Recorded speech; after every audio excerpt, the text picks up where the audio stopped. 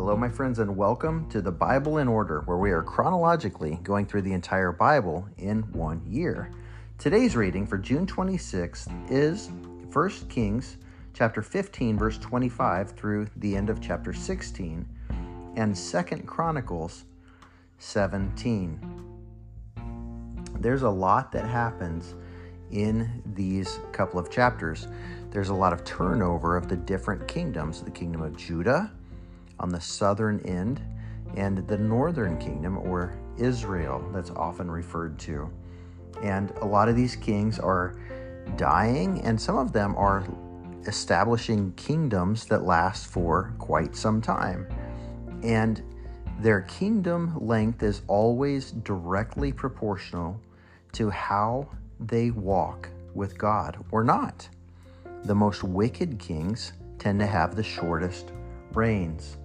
It is not a coincidence. God blesses those who serve Him, who walk with Him. God is a promise keeper. So we see in 1 Kings chapter 15, we read about Israel's king Nadab and how he did what was evil in Yahweh's sight and walked in the ways of his father and the sin that he caused Israel to commit. And then God raised up Baasha, the son of Ahijah. And he also is a wicked man and a wicked king. So much so that it's prophesied, anyone who belongs to him, any of his family who dies in the city, their bodies will be eaten by dogs. And anyone who dies out in the field, their bodies will be consumed by the birds. And even though Israel was this nation, by and large, split away from Judah because they did not want to serve God God's way, God still expected them to walk according to the commands He had laid forth. They were still God's chosen people, although perhaps not elect to eternal salvation. They were God's children. And so even though the remnant was not part of Israel at this point, the remnant was the carved out tribe of Judah, God still expected them to follow His commands. And this same truth applies to the church today.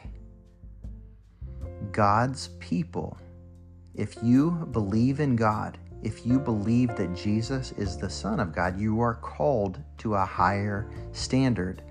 We cannot be like the Israelites who wanted to be like the nations all around them. We are called to a higher standard. And just for the sake of time, I'm going to skip down to Israel's king Ahab, because we're going to be reading a lot about Ahab and his kingship and Israel under Ahab's reign. Ahab was wicked, and it says he was even more wicked and did more evil than all of those who were before him. And then, as if following the sin of Jeroboam was not enough, he married Jezebel. And Jezebel is the most wicked queen, perhaps, to have ever been on the throne of Israel. So we're introduced to those two. They are some wicked, wicked people. We're going to be spending more time on that in the coming days. And then it's interesting. We have a throwback, a prophecy fulfilled all the way back from Joshua in chapter 6, verse 26. Do you remember when Joshua, son of Nun, was leading the people into the promised land? They routed Jericho. And there was a prophecy that Jericho would only be rebuilt at the cost of one's son. And so in verse 34, 1 Kings 16:34, it says that Hiel the Bethelite built Jericho. At the cost of his firstborn, he laid its foundation. At the cost of his youngest, he finished its gates. And it was according to the word that Yahweh had spoken through Joshua back in Joshua 6:26. So I think that's interesting how we have a prophecy fulfilled there. And now let's flip over to 2 Chronicles 17 and King Jehoshaphat, because we can learn what not to do from Ahab and so many of those others, but we can learn what to do. We have a good example in Jehoshaphat, who was the son of Asa. And Asa was a good king, but you remember he strayed, he became proud at the end of his life, and he died. Because he would not consult God. It says in 17:3, Yahweh was with Jehoshaphat because he walked in the former ways of his ancestor David. He did not seek Baals or the Baals, but sought the God of his father and walked by his commands. Listen, when you seek the real thing, you don't have to know the counterfeits. The people who investigate money making and the people who counterfeit money, they don't need to study all of the different counterfeits. They study the original. They know what the actual money looks like, and then they can recognize the fake. And we need to be aware of that too. We need to look at the one true God and study him. And as we do that, we can recognize the fakes. We need to look at what the way church should be and do it that way, and then we can recognize the fakes. We need to spend time becoming changed, becoming more and more like him, and as we become more and more like him, we are changed into his image, and then we can recognize the people who are not, and we can choose our network accordingly. So Jehoshaphat sought the God of his father and walked in his commands. He didn't do it the way Israel did it. He didn't walk according to the practices of Israel. We can take a lesson from that and not to look around at the people around us who claim to be Christian and think that we just want to be normal like everybody else. A lot of people don't read their Bibles today. A lot of Christians professing do not pray today.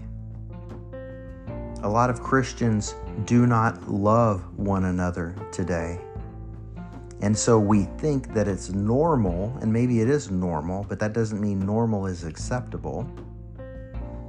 We think it's normal to act like everybody else. God is not calling us to act like everybody else. He's calling us to be radical. We should be people who carry our Bibles with us wherever we go, so that when we have downtime, we read our Bibles instead of scrolling Facebook.